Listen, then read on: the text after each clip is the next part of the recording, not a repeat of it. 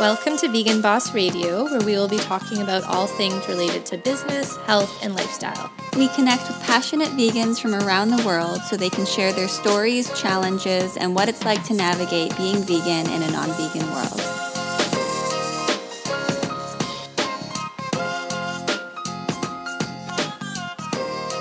Hello, and welcome to Vegan Boss Radio. Before we get into the episode, we have a few announcements. We are now on Patreon, so if you'd like to support our work putting out these podcasts, we have 2 membership options to choose from. Our official patron membership is $5 a month Canadian and includes monthly recipes, nutrition webinars, 10% off our online vegan supplement store. We do just have shipping within Canada right now. And then you also get access to our merch, which is coming soon. Our VIP patron membership is $50 a month Canadian and includes everything in the official patron membership plus a private 15-minute nutrition coaching call each month. And you'll also get 25% off of our vegan supplement store instead of 10% off. And then a quick note about today's episode. We interviewed our mom about her experience being Métis and plant-based. We discussed circumstances when it may not be possible or practical to be vegan, or circumstances where it would be very difficult to be vegan, specifically what it's like living in northern Canada in terms of food access and affordability. We wanted to talk about this topic because we have seen some negative comments about vegans suggesting that Indigenous people should go vegan regardless of their access to plant foods. So we want to shed some light on how difficult that may actually be.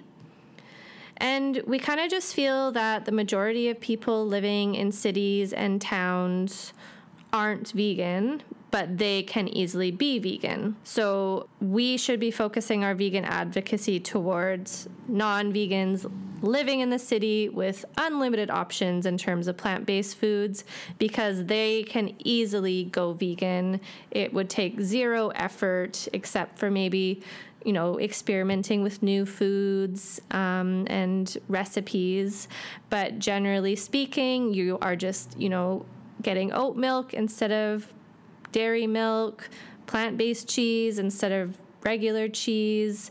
Let's turn these people vegan first.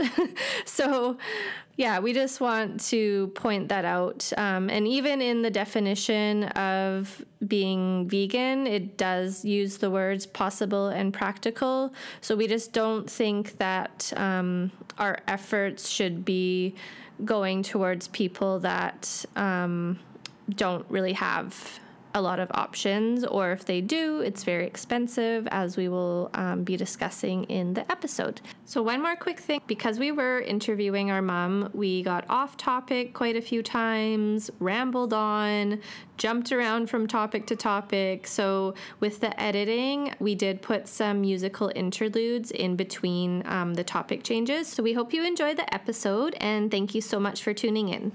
Welcome to Vegan Boss Radio. We have a very special guest today. It's someone that we've known Our whole lives.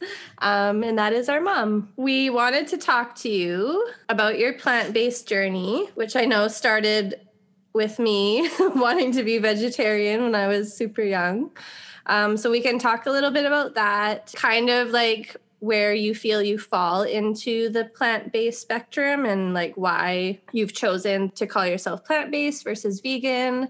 I also really wanted to talk about your dad, our grandpa, and kind of like find out what he really thought when I first went vegetarian and then vegan, and kind of what culture you grew up with in northern Alberta, like the Métis foods. Mm-hmm. And just like the importance of and significance of different foods in the Cree culture. There has been some dialogue in the vegan community about like when we say it's 2021, like we have choices now, go vegan. Some people have taken that to think that we are implying that even people up north with like no access to fresh fruits and veggies and a lot of these other plant foods, that's we're asking them to go vegan too, which is not the case. Like that needs to be, I think, discussed further. So I thought you would have some good insight into that as well. Yeah, sure. We could start off by talking about that perhaps. Okay. because of my father, I also am in close connection to a Métis elder here in Victoria, and Okay. he's from Northwest Territories, north of Yellowknife. Okay. And so I've learned a lot about his food culture because northern Alberta is actually quite far south compared to the Northwest Territories. Right. So there was a lot in northern Alberta. Mhm. It was real farming country, and pretty much everybody who was in the country had a huge vegetable garden because there was a really good growing season. It would get really quite warm in the summertime, really cold in the winter, Mhm. like 40 below kind of situation. But yeah, in the summer, people could grow huge gardens that could be stored over the winter, mostly root vegetables. Okay. So a lot of people had root cellars. And also there was a lot of people that were from the Ukraine in that part of Alberta, and they were really good at growing vegetables. My dad was friends with a Ukrainian veggie farmer who actually wrote a book about all his veggie growing tips. Wow. Yeah, so that was really big in northern Alberta. But with my elder friend Wally, who's from north of Yellowknife, vegetables were not something that was big when he was growing up. Now he often passes along like current newspapers and magazines from up north to me, and so I know right now they are doing more greenhouses and trying to do more vegetable growing up north. It's getting a little bit more popular. Mhm. But as far as Wally is concerned, he doesn't like vegetables at all. Wow. And so he thinks I'm pretty much a very strange person for Okay. trying to just get my nutrients from vegetables. That seems to him that's a very, very strange, oddball thing to be doing. He doesn't give me a hard time about it, but he does tell me about the foods that he grew up with. And the big thing for them was fish. He doesn't even like eating the fish they have here because he says compared to the fish from up north, it's no good. It doesn't taste like the fish he grew up with. Okay. And there was lots of berry picking also. He knows a lot about that, and his mother knew a lot about different kinds of healing plants and that kind of thing. From up there, like he told me how they had him and his brother were quite ill one winter, and his mother knew to get juniper berries and made a tea with that. So yeah, he has a very different food culture from growing up in the far north than even I had from growing up in I guess the north of Alberta. So yeah, that there is differences the further north you get, the fewer, the less reliance on vegetables, and the more reliance on getting all your nutrients from animals and fish and from just gathering that kind of thing. But yeah, I did become plant-based because of you, Shauna. And so my father and mother, I think, were a little skeptical about that. But at the time, I think you were mostly vegetarian. So I think you were still having eggs, I think, and cheese and stuff like that. So I think they were sort of thinking that was a little bit strange, but not totally, extreme. Okay. But I know for my dad that he thought that he couldn't get the right kind of protein just from plant-based protein. Okay. I know he was worried about getting enough protein and felt like he had to have like good sources of meat for that.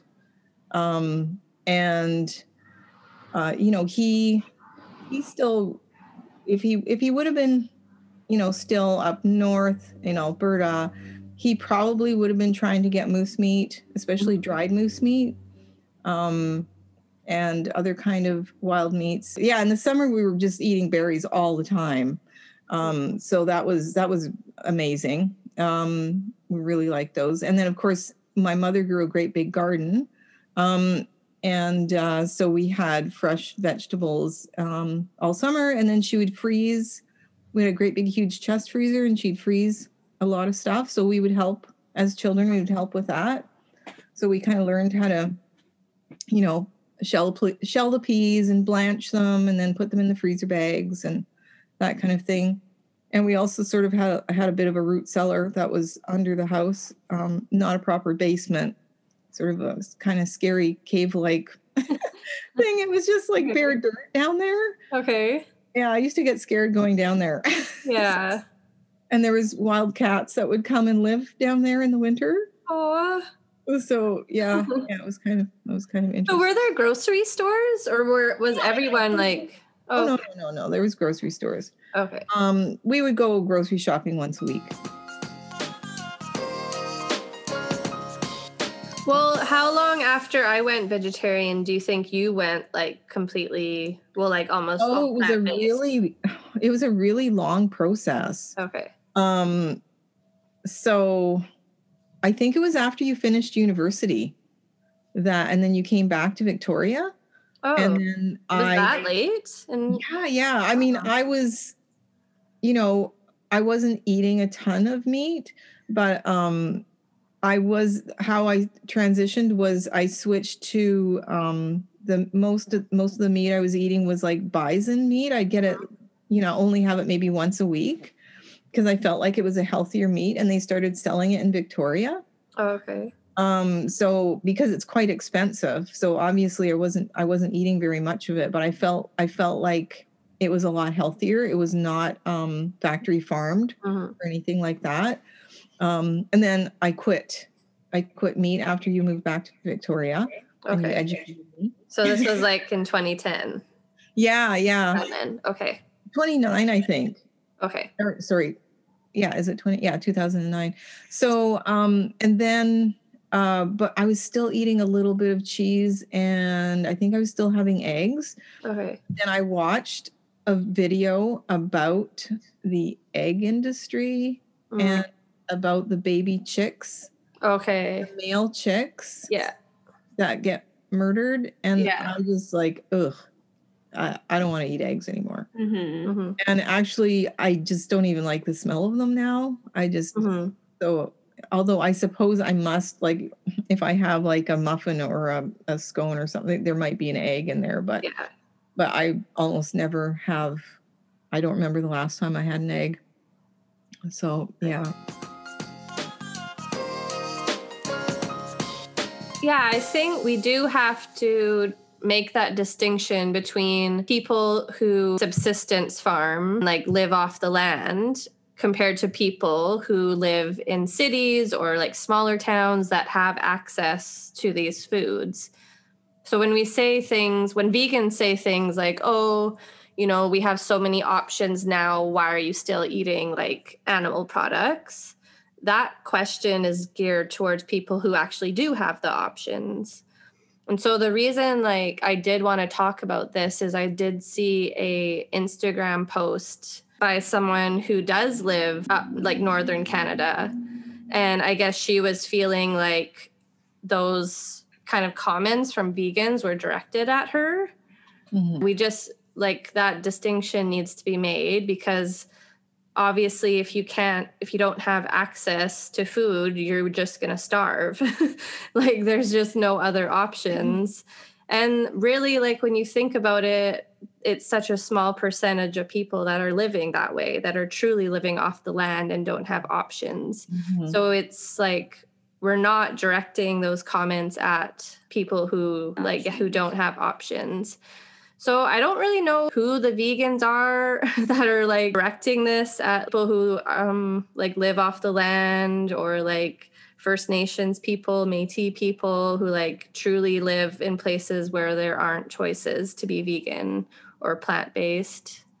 Yeah, I guess a lot of it must be just from not knowing the different I guess, bioregions of Canada and how different they are.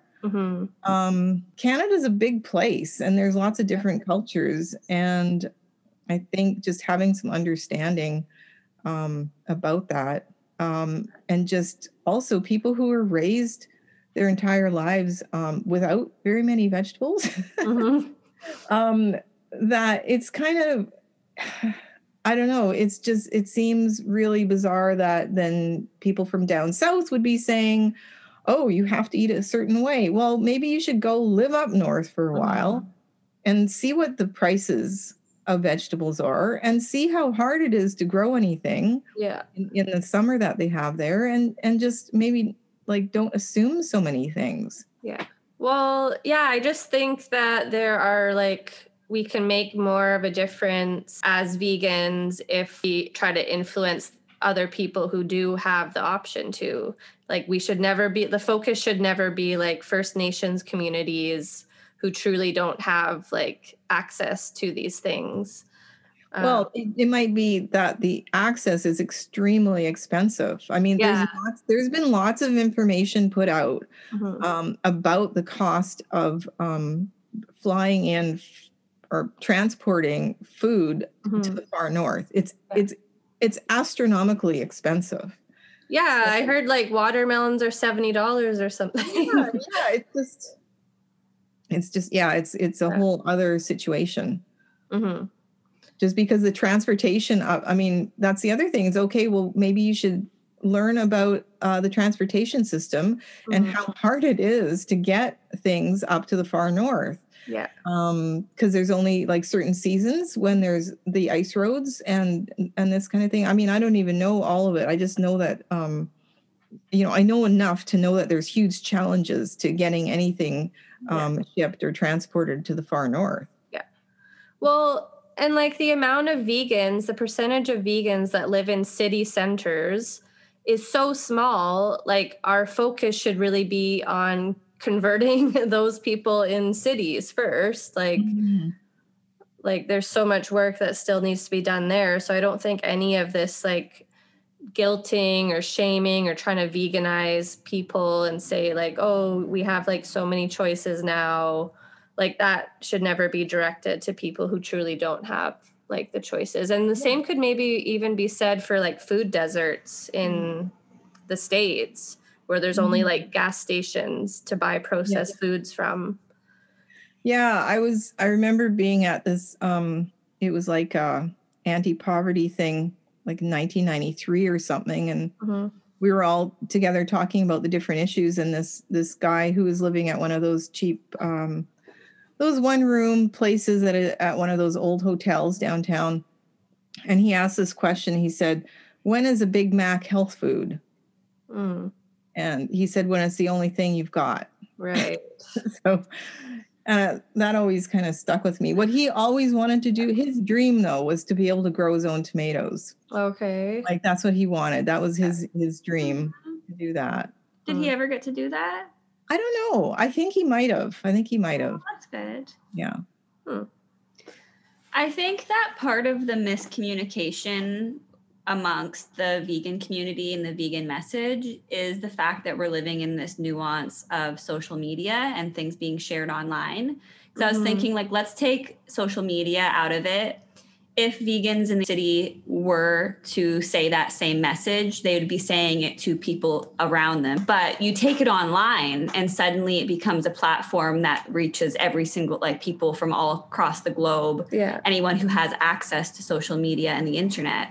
So now a message that normally would make sense if you were speaking to your direct circle is now being broadcasted to people who will be receiving that message and taking it as like, oh, wow, like they must be thinking just because they can have those options, I can have those options, which isn't true.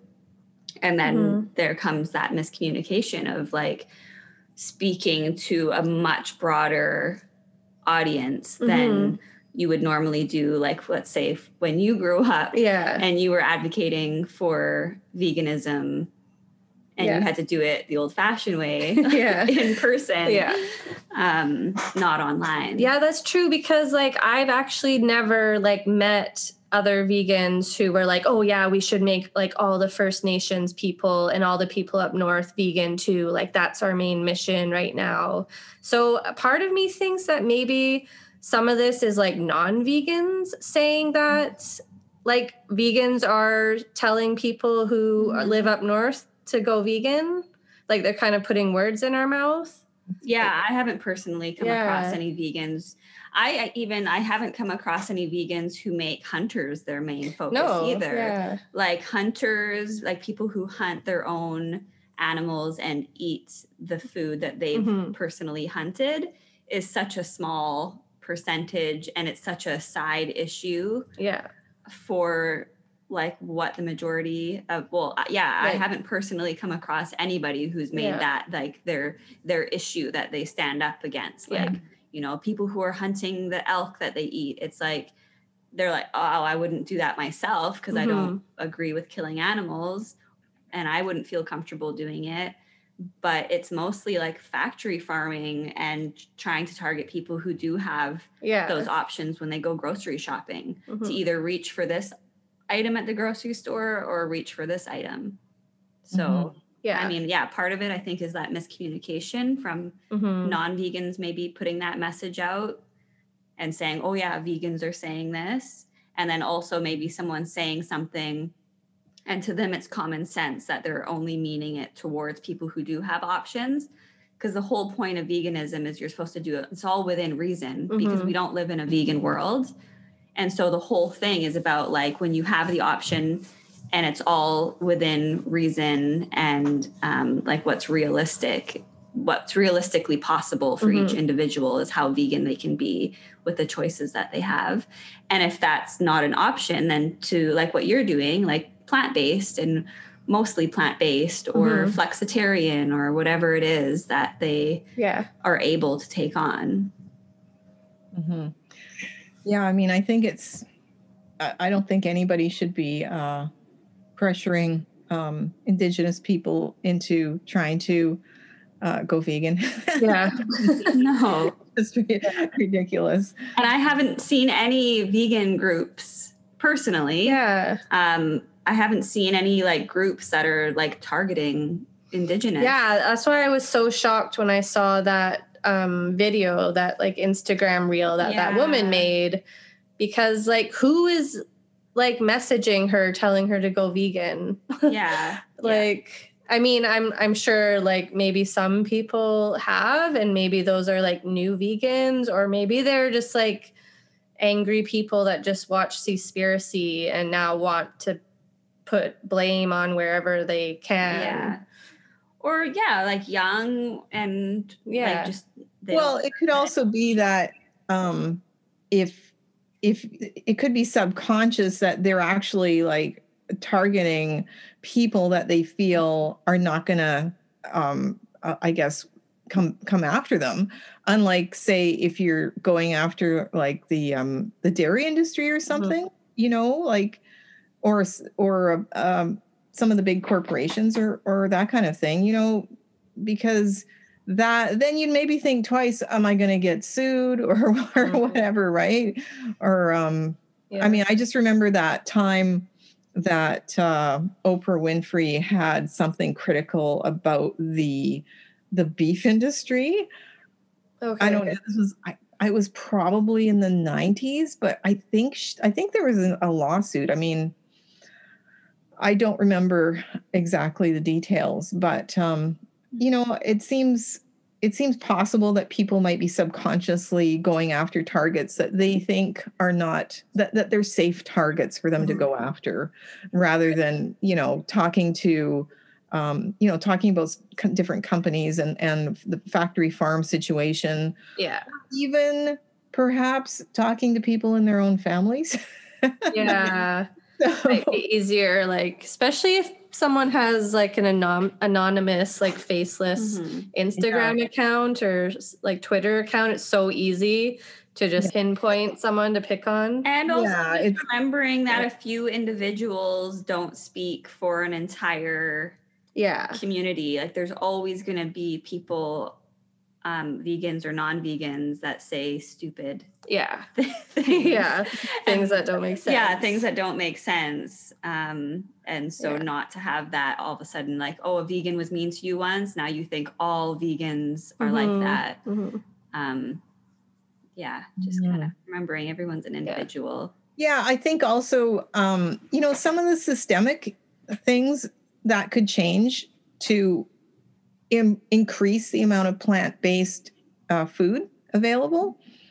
There's a lot of things that could be done with that, because there's a lot of Shauna, you know this, that there's a lot of young farmers who want to grow organic vegetables, like lots of people. Yeah. Anybody can go and see on the Young Agrarians website for British Columbia that there's a lot of young farmers looking for spaces to grow food. And it's really difficult. There's not a ton of support for them or money available for them to do that. And yet having young people learning those skills and growing that food would be a huge benefit to the community. And so I don't know, like that's the kind of systemic thing that needs to be addressed. Instead, what I see, because I live in a rural area now, semi-rural, still on southern Vancouver Island, but there is a lot of land that could be used for growing food that is being used for grazing for just like 2 or 3 cattle. So it's it's kind of shocking.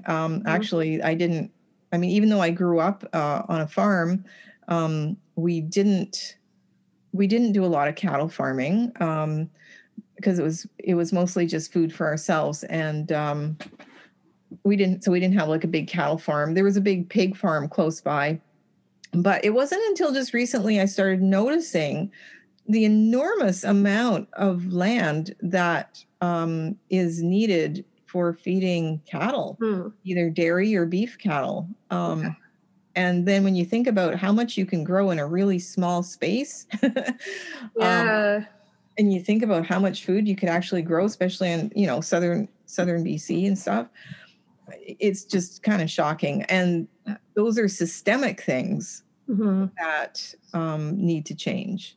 And all of the farming subsidies that go to like animal agriculture, that's another big systemic thing. Yeah, and maybe that's something that I don't really know. I know there are subsidies, but I don't really know a ton about it. Yeah. But again, that's something, it's a more complex issue. So I think that's something that is more work to find out about and to speak out about it. So I guess, again, people are just like going for, they feel angry about animal suffering. And so they just, say something that's really easy for them to lash out about, instead of going and looking at what are the systemic issues around the things that we can change. Like the way different things are subsidized. There's that documentary about corn. King corn. Yeah. Corn. Yeah. And until I watched that, I didn't realize just the massive subsidy that is going into growing corn in the United States. And and how that's tied in with the cattle industry and the fast food industry, and it's all connected that way. Yeah. What about Métis or other First Nations people who do live in cities and have access? Do you think there's interest in eating more plant-based? Yeah, I've seen some people posting about being Métis and going vegan. So I think it's increasing. I think when I go to the Métis potluck, I used to, haven't for a while. But it was not. It's not unusual to have vegetarian foods there. So I think there is a lot more acceptance now. It's not seen as quite so strange. Yeah, definitely. Yeah, it's almost like you're trying to show that you're a strong person because you've killed something and now you're eating. Yeah. No, most people today would not be able to do what I saw like somebody, and I don't even remember who it was. Yeah. Most people would not be able to put the chicken on the cutting block, cut the head off, and then pluck it and clean it and then have it for supper. No, people can't even imagine that. They just walk into the store and buy their package of meat. Yeah, because they probably would be pretty freaked out as soon as that chicken starts running around with no head, with blood squirting out. They wouldn't be able to take it. Thanks for the visual. Thanks for the visual, Mom. Well, people need to know if you're going to eat chicken. Like, it's true. Yeah. So, okay, fine. If you want to eat chicken, there's the stump, there's the axe, there's the chicken. Go for it. Most people wouldn't. Is there anything else that you want to share before we end the episode? Well, I think that people need to learn more about the food systems, in various places, especially in Canada, because we're such a huge country and all the different regions are so different geographically, climate-wise and culturally, and just we can't assume everybody lives in a city and has all the same access to products that people in big cities have. I even see a huge difference between Vancouver and Victoria. It's, there's a lot more for vegans in Vancouver. You guys are really spoiled over there. Yeah, we have a lot. So I think, it's just like food is something we have to deal with every day. And also, I think when people hear vegans, chanting or posting about go vegan, they can't assume that they're directing that towards every single person on the planet. Yeah. And that it's very much like a common sense or like critical thinking kind of a given that, well, obviously it's not meant towards people who don't have access to being vegan. Yeah. I mean, it's even in the definition of veganism, the word practical. Yeah. So I think, just more vegans being mindful of that and being mindful of what people truly have access to and what their choices actually are. I guess I would add one thing also is that people should educate themselves before they go out and try and forage. Because you do not want to be damaging plants and also or going on First Nations land without permission. And there's some good podcasts about that I just listened to about foraging from an Indigenous perspective, where they talked about a lot of these issues and how important it was not to just go out there and decide you're going to go, foraging on your own without really knowing what you're doing and whose land you're on. Yeah.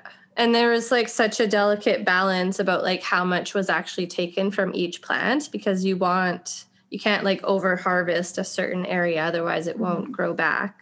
So there's lots of things to consider there. So that's important. So thanks for chatting with us today.